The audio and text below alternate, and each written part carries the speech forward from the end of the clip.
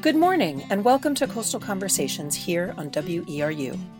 We explore issues facing Maine's coastal communities through dialogue with people who live, work, and play on our coast. From fisheries to tourism, from energy to environment, from economy to ecology, we go beyond the social media soundbites, probing deeply into complex issues and solutions. Coastal Conversations is produced with help from the University of Maine Sea Grant program, whose mission is to support Maine's coastal communities through research, outreach, and education. In partnership with the National Oceanic and Atmospheric Administration and the University of Maine, Maine Sea Grant brings marine science to Maine people. We're about to engage in the heart and soul of community radio, in which those of us in the studio and you who are listening create a dialogue that we hope will be of benefit to our coast and our communities. This is Natalie Springle from Maine Sea Grant, and I hope you'll stay with us for the next hour of Coastal Conversations. Today's show is called Shellfish Harvesting for the Future. Maine's mudflats and shellfish populations are changing due to ecological stressors and climate change. On today's show, we'll hear about 3 towns, Goldsboro, Harpswell, and Brunswick, that are working hard to restore their mudflats. We'll find that Maine towns are eager to share information with each other and with the public about shellfish restoration projects because they all want to see these projects succeed. They want to boost our clam populations back up and provide opportunities for our shellfish industries to thrive once again. Before we get going, I wanted to let you know that today's broadcast was pre-recorded on February 22nd, so we won't be taking any calls. So our show today is actually the first in a series of 3 Coastal Conversations episodes about Maine's mudflats and the state's shellfish industry. Today we're talking restoration. March will be focused on local fisheries knowledge and environmental change, and the April show will dive into the economic side of shellfish, in particular markets and the seafood supply chain. All 3 broadcasts are based on longer webinars sponsored by the Maine Fishermen's Forum in lieu of its annual in-person event that was canceled due to the pandemic. You can follow the Maine Fishermen's Forum Facebook page for more information about upcoming webinars and events. Okay, so let's jump right into the webinar recording when I introduce my co-facilitator for the evening. So before we introduce our guests themselves, the folks who are really doing the work on the flats, I did want to introduce Dr. Bridie McGreevy, Associate Professor in the Department of Communications and Journalism and the Mitchell Center for Sustainability Solutions at the University of Maine. Bridie has long worked with shellfish harvesters in all kinds of different ways, supporting their efforts to restore their flats, documenting their perspectives, and coordinating programs that support mudflat restoration from southern Maine to down east Maine. So I'm excited to sort of be working together with Bridie tonight to host this conversation. So Bridie, can I hand it over to you to help set the stage for what we're talking about? You can, and thanks so much, Natalie, for that introduction and the setup. And thanks to all the panelists and attendees for being here tonight for this virtual Shellfish Focus Day. I wanted to offer some framing for the conversation and the stories that we'll hear today, because the story that we often hear about intertidal shellfish, and here I'm referring to clams, mussels, and oysters in particular, tends to emphasize all the problems that we're facing. And there are definitely many. Climate change is already having a negative impact on shellfishing communities. Warming ocean temperatures are causing changes in mudflat ecosystems and increases in predators like green crabs. Water pollution in some areas is also getting worse, and thousands of acres of mudflats are closed to clamming. And there are many social problems too. It's getting harder and harder for clammers and other fishermen to access the coast, in part because of gentrification. And rural communities continue to lack access to basic resources that they need, like internet and healthcare. And yet, the stories that you're going to hear tonight provides so much room for optimism and also many opportunities to get involved. You're going to hear stories from Brunswick, Goldsboro, and Harpswell about communities coming together to try and strengthen the future of shellfishing by growing clams and restoring intertidal mudflats. These and many other projects like them are helping all of us understand really what becomes possible when people collaborate to tackle some of the biggest problems that we face, like climate change and inequity. And so now let's hear from them about what this all means. Natalie, would you like to introduce our panelists? Great. Yeah, this is where it gets really fun. It's starting to talk to our guests. Our guests tonight include David Wilson, who's the chair of the Marine Resources Committee in Harpswell. Hi, David. Welcome aboard. Hello. How are you guys doing? Great. It's great to have you. And right next to you is Scott Moody Jr., who's the vice chair of the Marine Resources Committee in Harpswell. Hi, Scott. Thanks for having me on here. Great. It's great to have you. And then bumping down the coast a little bit, we have Dan Devereaux, who's the Coastal Resources Manager in Brunswick. Hi, Dan. Hi, Natalie. Thanks for having us. Great to have you guys. And then we're going much further down east. And I'd love to introduce Mike Pinkham, who's a shellfish warden in the town of Gouldsboro. Hi, Mike. Hi there. Thanks for giving us a chance to put this on. Yeah, great to have you. And then we have Sarah Hooper, who's an education specialist at the Schoodic Institute. Hi, Sarah. Hi, Natalie. Hi, everyone. Thank you so much for letting us tell our stories as part of this. Great. I can't wait to hear it. And then last, but certainly not least, we have Bill Zellick, who's Education Research Director Emeritus at the Schoodic Institute. Hi, Bill. Welcome aboard. Oh, Natalie. It's good to be here. Great. And I think Bridie is going to launch us with a first round of questions for our guests tonight. Yeah, totally. So I think the question we all want to know as a starting point is, what are you all up to? What are you working on? Who's involved? And what are you trying to accomplish in these projects? So why don't we start in Harpswell? We're about to hear from David Wilson, followed by Scott Moody Jr., both on the Harpswell Marine Resources Committee. But I wanted to give everyone a little context first so you can understand what they're talking about. Harpswell recently got some funding from the Maine Shellfish Restoration and Resilience Fund to help restore intertidal mudflats and clam populations that have been declining due to green crab predation and the impacts of climate change. David, Scott, and other volunteers from their town are growing quahogs, which is a hard-shell clam, rather than the soft-shell clams you usually get in a Maine fried clam dinner. So they're planning to use a floating tidal upweller to accelerate the clam's growth rate, and then they plan to seed those clams directly into Harpswell mudflats to try to boost the local population. What's an upweller? It's a system that moves seawater up and through a bed of shellfish to help them access nutrients as they filter feed. Okay, now let's hear David and Scott talk about the status of Harpswell's mudflat restoration projects and the experiments they're running with their upweller.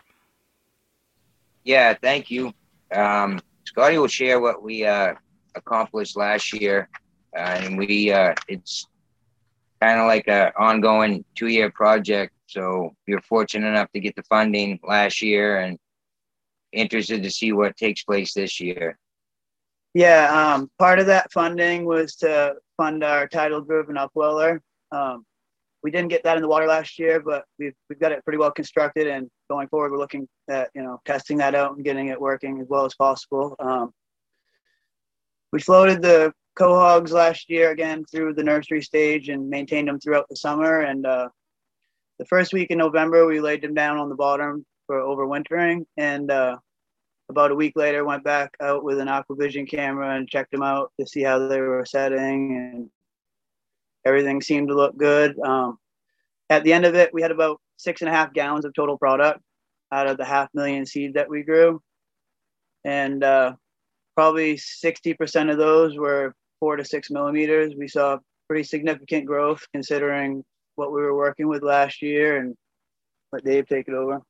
This year, we have a couple details to address on the upweller. We'll be floating that as soon as we can, and we plan on picking a number of spots in town. We really want to focus our attention where there currently hasn't been any hard shell clams for quite a while, and we want to do a variation of planting high and low, and just run a little research behind our planting methods this year. And we're gonna, over the next 2 or 3 months, we're gonna be picking a number of places we're gonna be planting this quahog seed, and I'm hoping that we can cover probably 4 or 5 different coves with the amount of seed we have going on right now. The seed that we currently have is what we're going to be using to research furthering, plots that we can expand our resource. And the seed that we have coming is what's going to be going into the upweller this season. I mean, usually using an upweller and capturing that peak temperature along with the nutrients in the water to feed them, you gain significant growth, in the first year.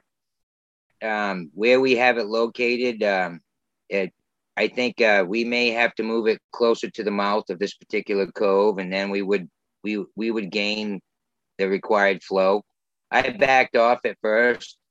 Like I said, we're gonna put the animals in there, or it might even start with something that's similar size, similar density, and see how it performs.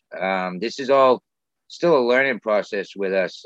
I grew hard shell clams. I have no experience with the soft shells in an upweller, but in 2018, I built an upweller. We run it off solar. We ran it 2018 and 19. We had over 1 million animals in the upweller both years.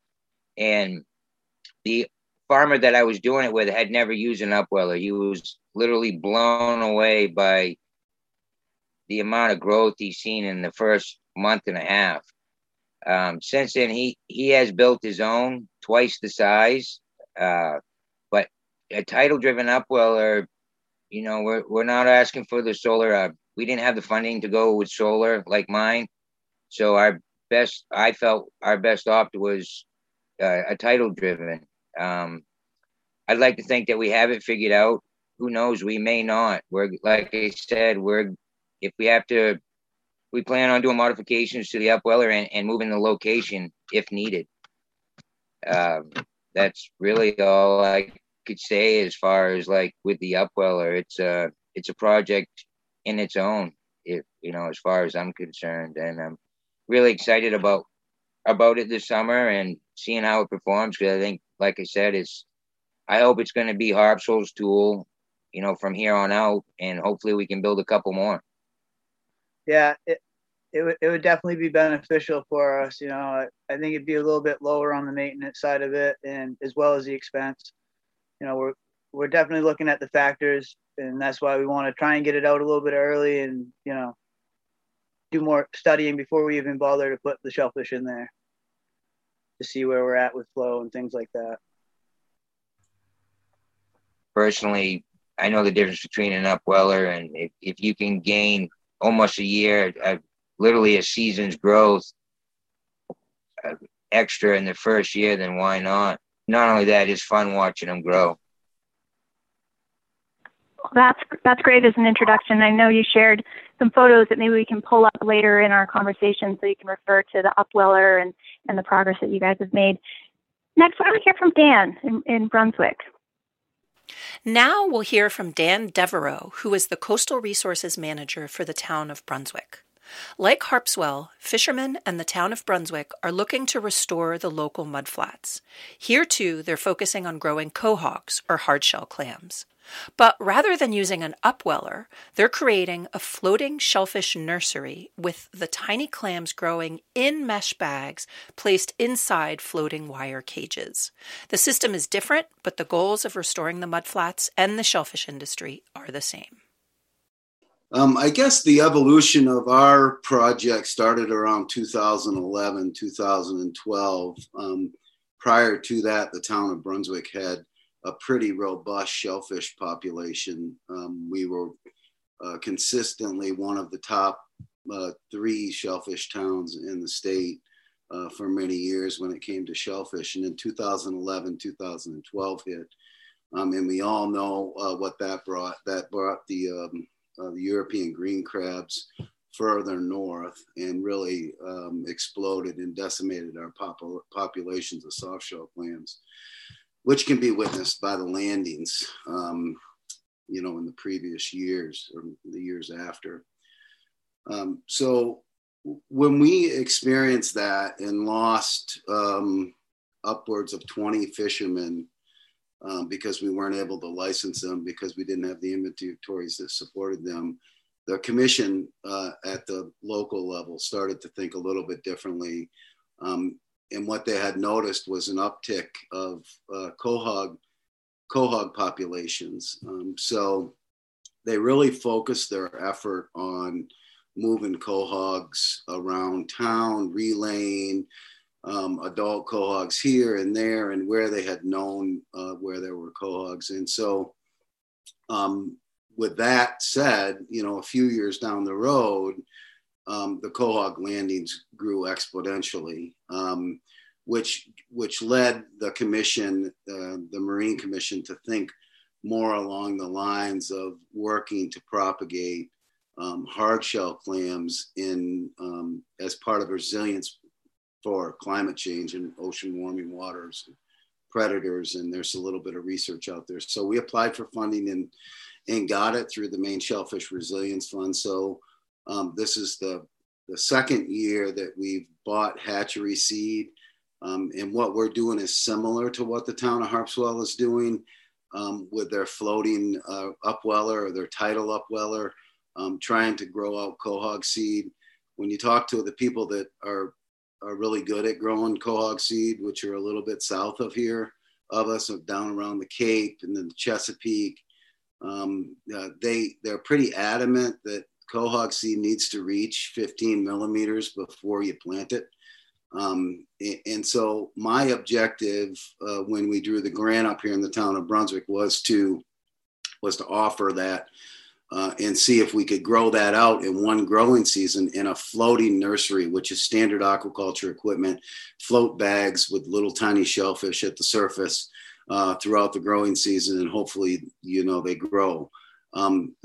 We certainly got a lot of growth through this project, but we didn't get the average up to anywhere near 15 millimeters. We went from 2 millimeters to an average of around 10 and a half millimeters. So we needed to sink them down for the winter time, because obviously you need to have a place to store them, sink them down, bring them back up.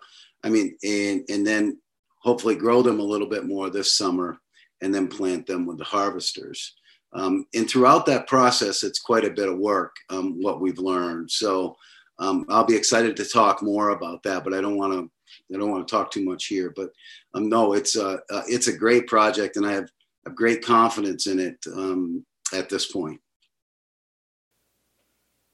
If you're just tuning in, you are listening to Coastal Conversations on WERU Community Radio at 89.9 FM and streaming online at weru.org. Today's show is all about restoring Maine's mudflats. We're listening to portions of a recent webinar featuring 3 Maine towns and their efforts to grow clams and reseed clam flats to help boost local populations. The third project we're featuring today, this one much further down east in the town of Gouldsboro, is building a community shellfish lab to grow the baby shellfish. The focus here is on soft-shell clams rather than quahogs. This effort engages students and community members at every step of the way, and the local leaders are developing methods to help towns grow their own shellfish. We'll hear first from Mike Pinkham, the shellfish warden from the town of Gouldsboro, and then Bill Zellick and Sarah Hooper, both from the Schoodic Institute, one of the Gouldsboro partners on this project. Here's Mike Pinkham. I'm going to talk first. This is Mike Pinkham, shellfish warden, and lead you up to where we are currently. Early on, when I got appointed the shellfish warden, after spending time on the flats and talking to the diggers, I realized that the clam resource had been depleted, and you've already touched on it, due to global warming and green crabs. So we were purchasing, in the first couple of years I was a shellfish warden there, we purchased seed from DEI, and it was costing us $2,500 for 100,000 of seed that we could put right on the flats in the spring. And with the small group of folks that we have, diggers here, that takes a lot of money right out of our budget. So, and we had done some other projects. When we did that, it was successful, but we had to find a way to make it more cost effective. So I started talking, and I talked to the folks at DEI, which is Down East Institute, and they suggested trying to overwinter the clams. And so we met with those folks, and then I came back to the Shellfish Committee, and we told them what we had talked to DEI about, and they were very excited because with us buying smaller clams, 2 millimeter clams, and growing them out ourselves and overwintering them, for that $2,500, we could buy a lot more clams. Instead of 100,000, we could get, 300,000. And we just had to do the work to put them on the mud. So they were very excited about that possibility. And one of the things that we've done in Gooseboro is we've involved our students, and they wanted that to continue. The students had helped us on some of our projects, and they definitely wanted to involve the students in that process. So then we applied for some grants, and we got a grant from the Maine Shellfish Restoration and Resilience Grant. We got a Maine Community Fund grant, and we got a Schoodic Community Fund grant. Well, we had grants in hand. We had proposed to use a 10 by 12 building that we could move on a piece of town-owned property. That didn't work out. So we already had our grants after submitting our proposal. And so then we were in the hunt for another location to put our lab. Well, 2 other pieces of property were offered to us, and then that fell through. Early on in the process, I had spoken to Dana Rice of DB Rice Fisheries, and he had his building at his lobster buying station, and he told us that we could use that building. So I went back to Dana, and he's very involved with the town. Actually, he happens to be the first selectman in the town of Gooseboro.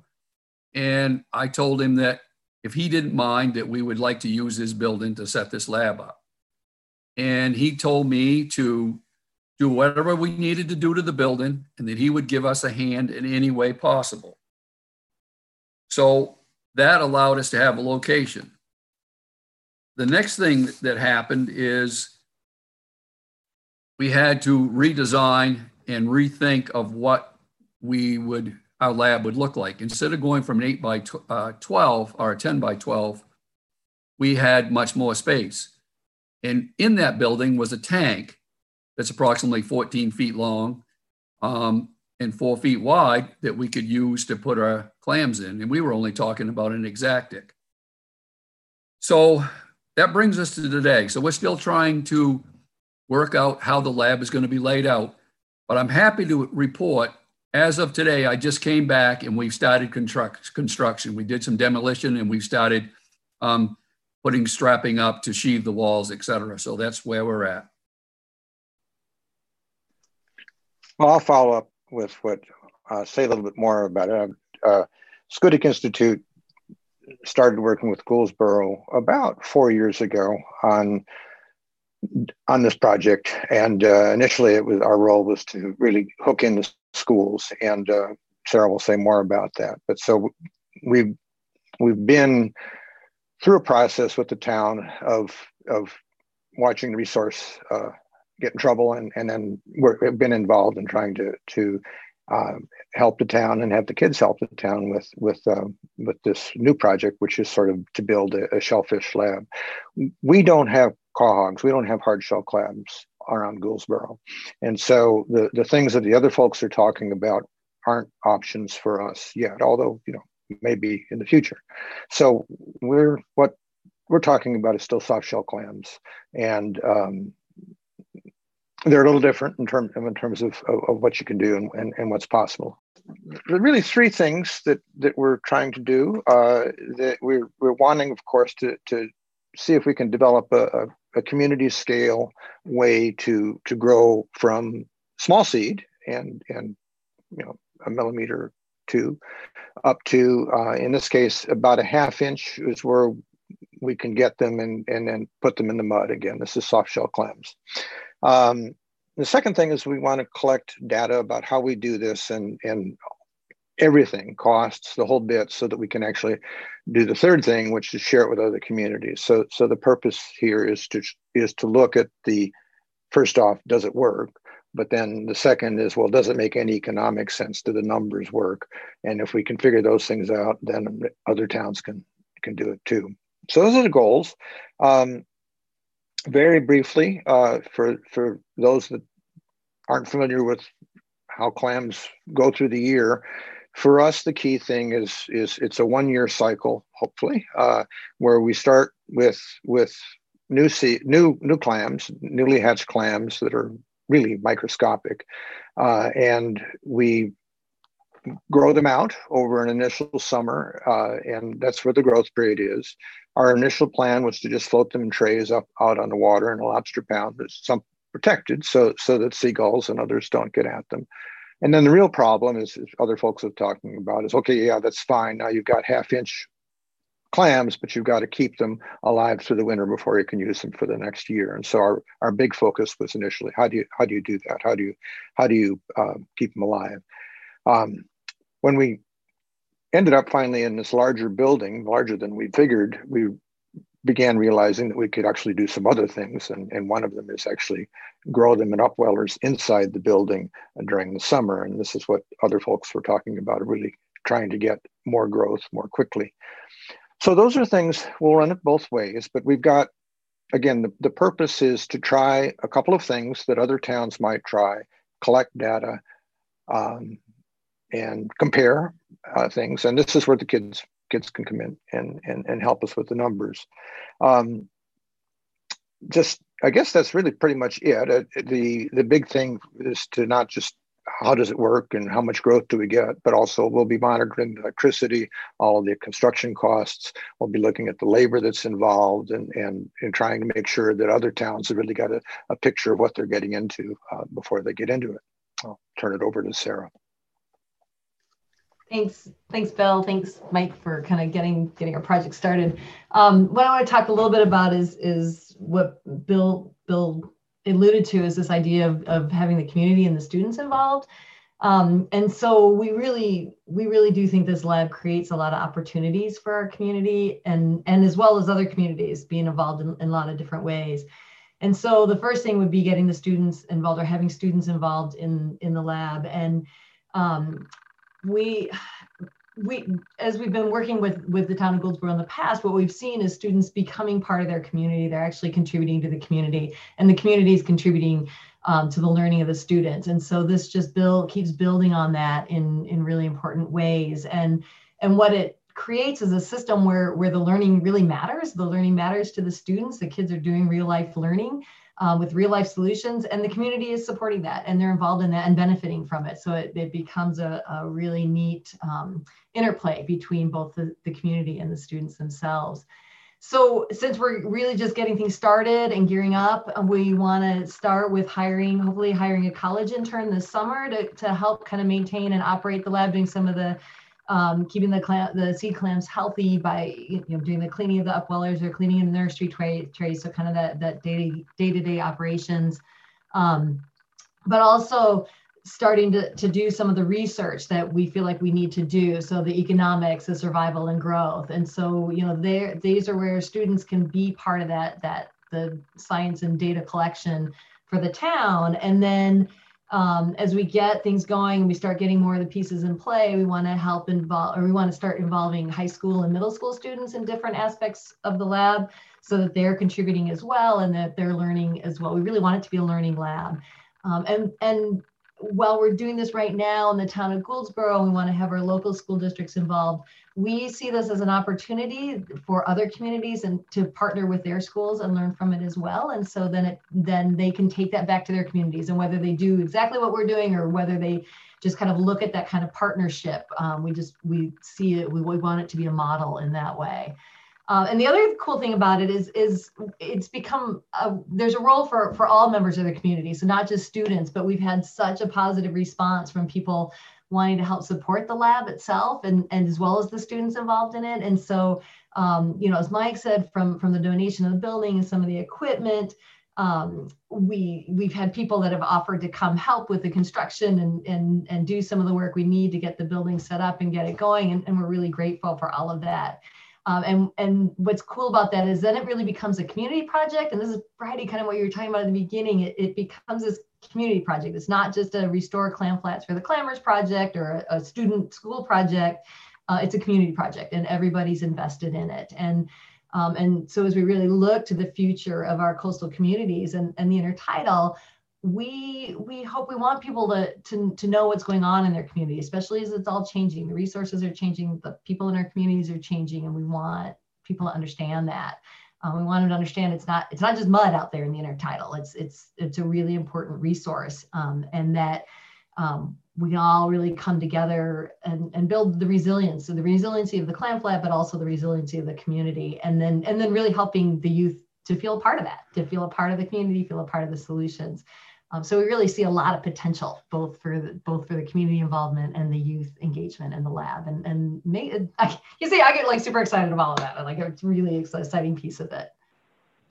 Yeah, thank you, and thank everybody. And that excitement, I think, is the perfect segue to this next question, which we're going to pose as an open question. We're really hoping that we'll be able to move into a conversation.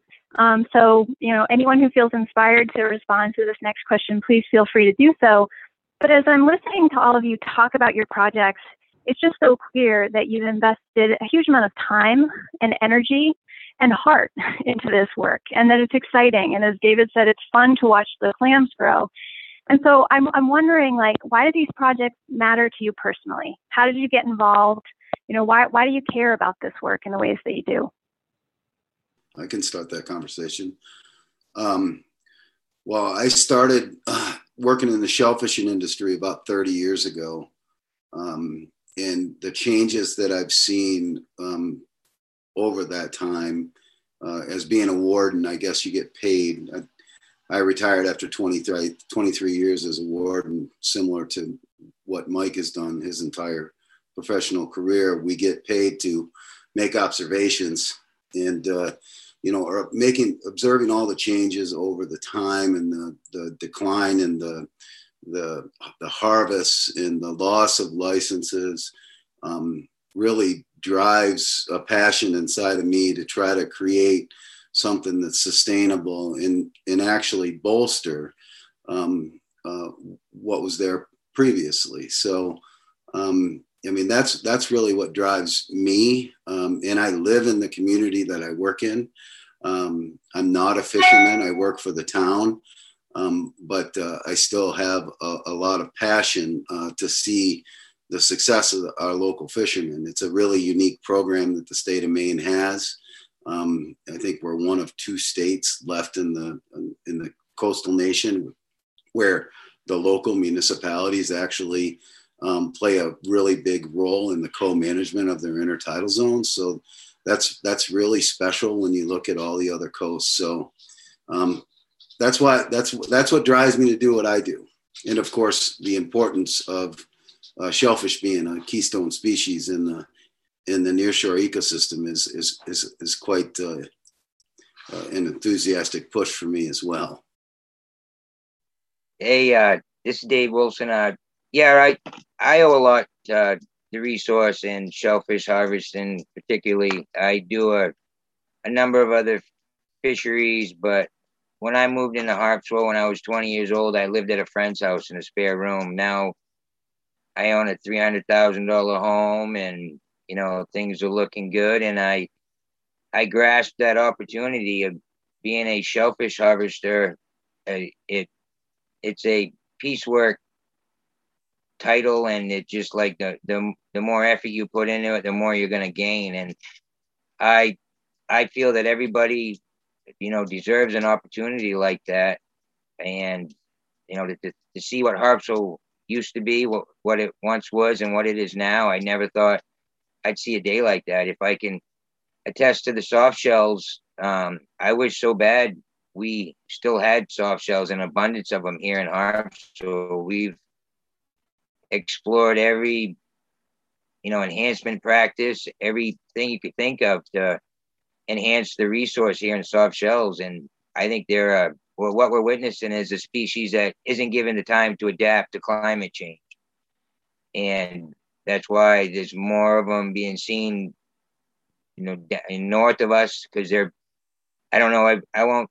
I think it's the at the spawning stage. At that point in their life, they're more vulnerable to the elements, and there's the acidity, the rise in the carbon in the ocean, and you compile all that, and it's not a good recipe for a larval soft shell clam.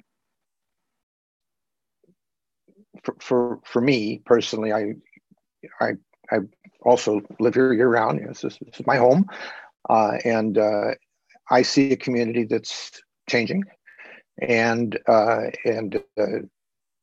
one of the things that I think is important about Gouldsboro is that it's a fishing community. Always has been a fishing community, and part of what Sarah was talking about getting people who are now newly moving into the community and I'm potentially changing the community is really getting them involved personally in terms of getting out in the mud, getting their hands dirty, and understanding what this place is all about, and feeling like that they're part of it rather than that they're something different. And so that's part of it. And then I'm an educator. I'm certainly not a clam scientist, though. I've learned some things about them, but really trying to make sure that kids both understand where it is that they're growing up, what's going on there, but also making sure that they understand that there's a livelihood here and that there's a whole range of livelihoods in these communities. You don't have to go away. So those kinds of things are all pretty high on my list. I could add something. What got me into being excited about this is when I started talking to DEI and we started doing projects with the plant pots just to see what clam growth and survival rate, et cetera. And then I realized that we tied in with Schoodic Institute, and Bill brought a lot of educational experience. I'm not an educator. I've been a professional law enforcement officer my whole life. I don't know anything else. And viewed this as a challenge to try to improve the clam flats in the town of Gouldsboro. I started out digging clams when I was in elementary school and through college and high school and college, excuse me. So, and I can certainly see a difference from the clamming back then to now. And I'm in a position where we brought it up to the harvesters in town and they were excited about it too. And as I said when I initially spoke, that we get to involve the community and the students, and they wanted very much focus on getting the students so that the students from these communities that support Gouldsboro understand where they come from and what it is that Gouldsboro has to offer as a fishing community. And if I could I'm going to build on what everyone said just a little bit more. I'll just take it because I'm an educator and I'm fairly new to the community, and it's only taken me a short while of working with Bill and Mike and being a part of this community to see how important it is, and to recognize what's happening in the community. And then from an education standpoint, I just feel like having students really be involved in real world issues is such an important learning experience that for them to, I think we're preparing students for a future that we don't even really know what it's going to be. We've got some projections, we've got some ideas, we're trying some things. And so we need to prepare these kids to be problem solvers. And the project that we're doing in Gouldsboro, what I'm so excited about is we don't have the answers. And oftentimes in school, kids, we give them the answer. We're like, we want you to just figure out the right answer. And this is an opportunity for us to say to them, we don't know the answers and you are going to help us figure them out. And I think that kind of learning experience for students is what is going to set them up to be our future leaders, to get out there and be our future community members. Because I think if they don't start learning those problem solving skills now, it's going to be harder. You know, they're going to be hit with these things in the future. And so this is just getting them hooked and getting them started early in their years. That was Sarah Hooper from the Schoodic Institute. If you're just tuning in, you're listening to Coastal Conversations on WERU Community Radio at 89.9 FM and streaming online at weru.org. Today's show is all about restoring Maine's mudflats. In addition to Sarah Hooper, we've also been hearing from Bill Zellick of the Schoodic Institute and Mike Pinkham, the Shellfish Warden from the town of Gouldsboro. And from Brunswick, we've been talking with Dan Devereaux, who is the town's coastal resource manager. And finally, from Harpswell, we're hearing from David Wilson and Scott Moody Jr., the chair and co-chair, respectively, of the Harpswell Marine Resources Committee. We're not taking any calls today because this episode of Coastal Conversations is actually rebroadcasting portions of a recent webinar hosted by the Maine Fishermen's Forum in lieu of their in-person event that got canceled due to the pandemic. So let's get back to it. Several of you have referred a little bit to Maine's unique way of managing our clam flats. Dan, especially, you talked about it. And I wondered if one of you or two of you could just kind of take a crack at explaining for folks how our collaborative clam flat management happens sort of in partnership between the state and the towns. Some of you are town employees, some of you are on shellfish committees in your town. So maybe, Dan, can I put you on the spot to give a quick overview of how shellfish management happens? Are you the right person? I can give it a shot. Great. Maine is unique in terms of the fishing, fouling, navigation laws, number one. Number two, the shellfish management program is a co-management system set up with this Department of Marine Resources, which is the state agency that oversees all of the marine resources. And in that co-management system, the town has a function, and they usually function through what's called a model ordinance, which is an ordinance that's the town has established using guidelines provided by the state that establishes the number of licenses and establishes when and where flats can be dug and so on and so forth. And then it's reviewed by the state and approved. So that's how the co-management system works here.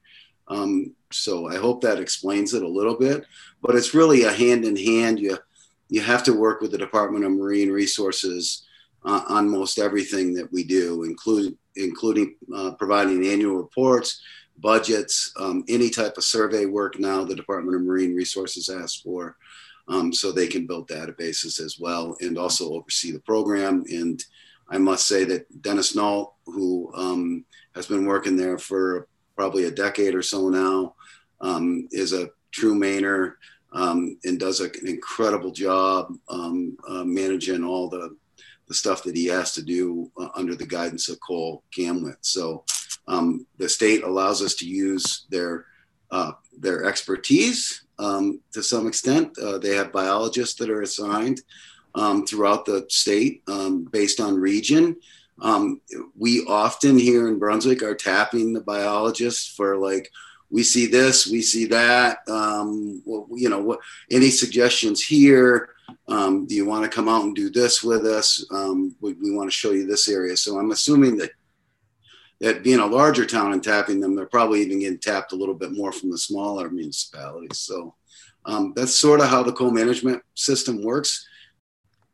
The only thing I'd like to say that Dan did a very good job covering it, but there are over 70 municipalities that have a municipal shellfish ordinance in the state of Maine. I think it's like 72 or 73. So that's a lot of municipalities managing that are in a tidal zone. Yeah. Thanks. Hopefully that provides a little bit of context for folks who aren't as deeply steeped in all things shellfish. A question for all three towns here. So for a town shellfish committee that might be thinking about getting into restoration projects, but just don't really know where to even begin, what would you recommend as good ways to get started? I'll jump in on that one. Great. Talk to Dr. Beal and his staff, Kyle Pepperman. I've rang the phone off and talked to Kyle more times. And in fact, Bill and I met with Dr. Beal a couple of weeks ago in person. So they are a great wealth of knowledge. Everything that they're doing is on a larger scale than a municipality would do. But they certainly got the ideas because they started out small before they got as big as they are now. Mike mentions a couple scientists, Dr. Brian Beal and Kyle Pepperman, who are with DEI. DEI is the Down East Institute, the marine science field station connected to the University of Maine at Machias. It's based in Beals Island, Maine, and many towns throughout the state buy small shellfish from DEI to use in their mudflat restoration projects. DEI serves as a resource for many towns. I would add to that, Dan's already mentioned the tremendous resource that the Department of Marine Resource regional biologists are, but get in touch with your DMR regional biologist and begin finding out what's going on and what the issues are. And I will say that with the 73-ish municipalities, they vary quite a bit in terms of what their focus is and in terms of how they operate. So certainly getting to know something about your local shellfish committee and understanding who's in it and how it works would be really important. Yeah, sorry, if I may add, I think the most important thing a volunteer could do is become a sponge of information. We're evolve, our management has to evolve with this climate change, and common practice no longer works. Hasn't worked for us with the soft shells. That's why we've directed more attention towards the hard shell. We've seen such an influx in predation that I'm really hoping that it doesn't roll over onto the hard shells as well. I think that's the most important thing I could tell to anybody is just become a sponge, get in touch with whoever you can and find out what's maybe working for this town or that town. But you also have to keep in mind with the ever-changing temperatures in the ocean that what worked last year may not work this year.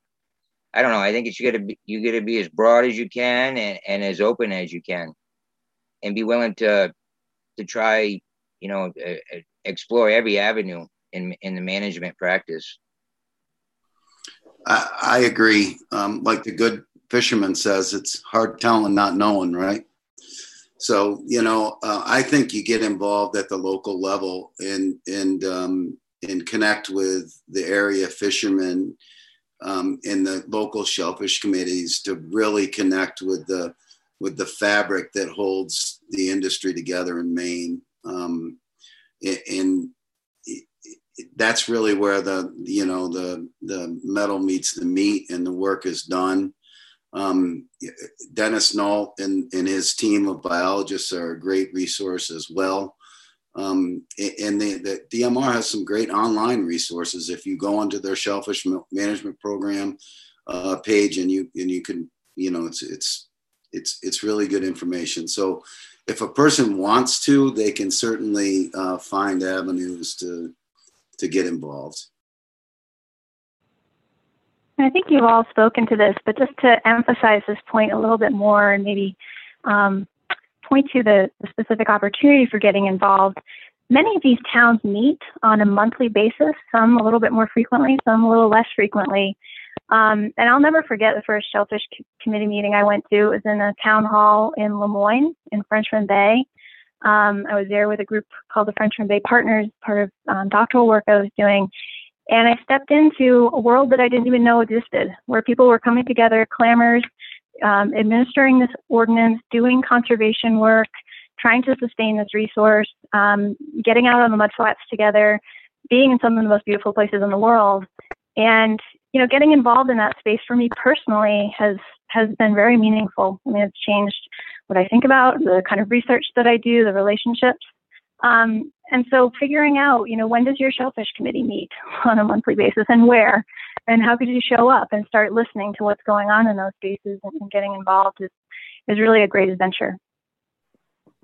I was just going to say, Bridie, it ties back to the question that you asked early on, and which is what is it that keeps us engaged and gets the juices flowing? Why are we doing this? And just adding on to what you said, this is so local.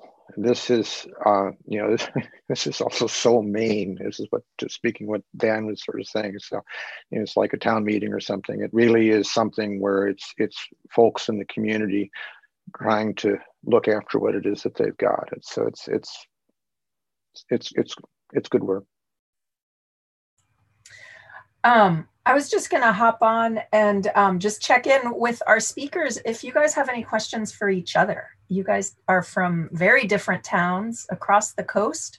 Harpswell and Brunswick, you're a little bit closer to each other, and maybe you talk offline. But what are you curious about knowing from each other as your projects advance, and what sort of lessons learned do you think you can learn from each other? I'll start again because I'm excited about the Gouldsboro project, actually. Having a little self-sustaining community lab is really something that myself and our school department has talked about on numerous occasions. So it'll be really interesting to watch the project develop. I don't have any questions now, but I can guarantee you that I'll have questions in another year. Yeah, I'm very excited for, what you guys are doing, and would love to see you guys get the ball rolling, and especially for this season. I wish we had the same here in Harpswell, but I think the more people you get involved, people that have never even thought about fishing or commercially harvesting shellfish for a livelihood, I think that could possibly change some minds and get more people involved, more people that are willing to do exactly what you guys are doing. And good luck. I wish the best. I'd like to help you in any way. I think that's what's so exciting about this is the openness between the different communities to work with each other. And Dan, I want to pop it right back at you because we in this project and bringing the schools in, you've had a longer relationship with the schools, and it can be, as we've talked about, it's lots and lots of potential, but it can also be tricky. And so just keeping the communication open to see what do these partnerships look like with schools, how do you sustain the school community partnership, I think will all be really important conversations as we go forward. Yeah, I'd like to say that I think that with us, the communities that are sitting here talking at this webinar right now is very important. I've learned some things of interest that from the other two groups here, and everybody is trying things, and it's already been said that what works in Eastern Maine may not work in Mid-Coast or Southern Maine, but we can sure give each other a place to start, and it's very exciting to have these connections. I've known Dan for years, but just seeing Scott and David and hearing their enthusiasm about their project reaffirms that, we are doing the right thing in getting our community involved in. This is a way to do it by bringing folks onto this webinar and listening to, and maybe getting some enthusiasm worked up between them like we have amongst ourselves. And thanks. We're trying this is our third year into it, but we're trying to shed some light on what we could potentially do with the hard shell.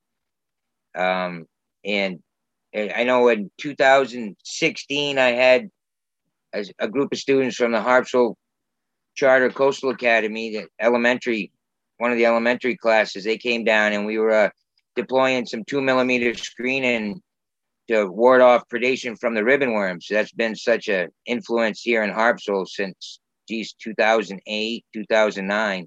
We've had such an influx in the ribbon worms, and that's been one of our biggest nemesis when it comes to the soft shell clams. And the interest that a lot of these kids had, and I think there was only one of them there that was familiar with tidal flats. I mean, we had a hard enough time just getting them out there. And I think everybody in the group fell down, but it was fun, and they all had fun. And I know they left, with some really good impressions in it. But I would like to see more students involved in the management process. Right, our management and some of the practice that municipalities are given with our management really dictates how many licenses a municipality can issue for people to go out and harvest.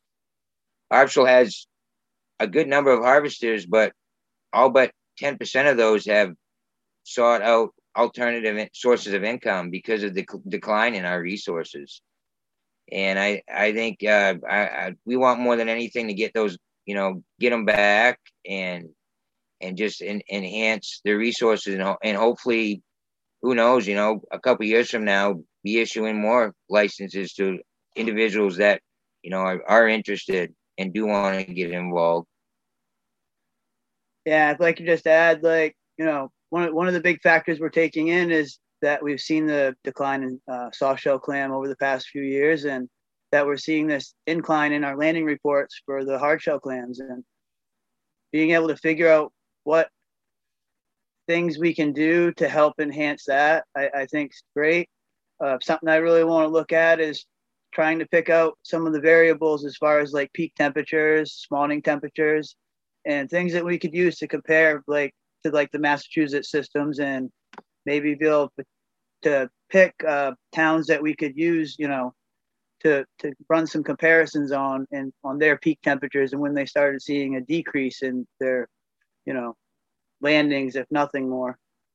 I think that would be something really useful that we could do. All right.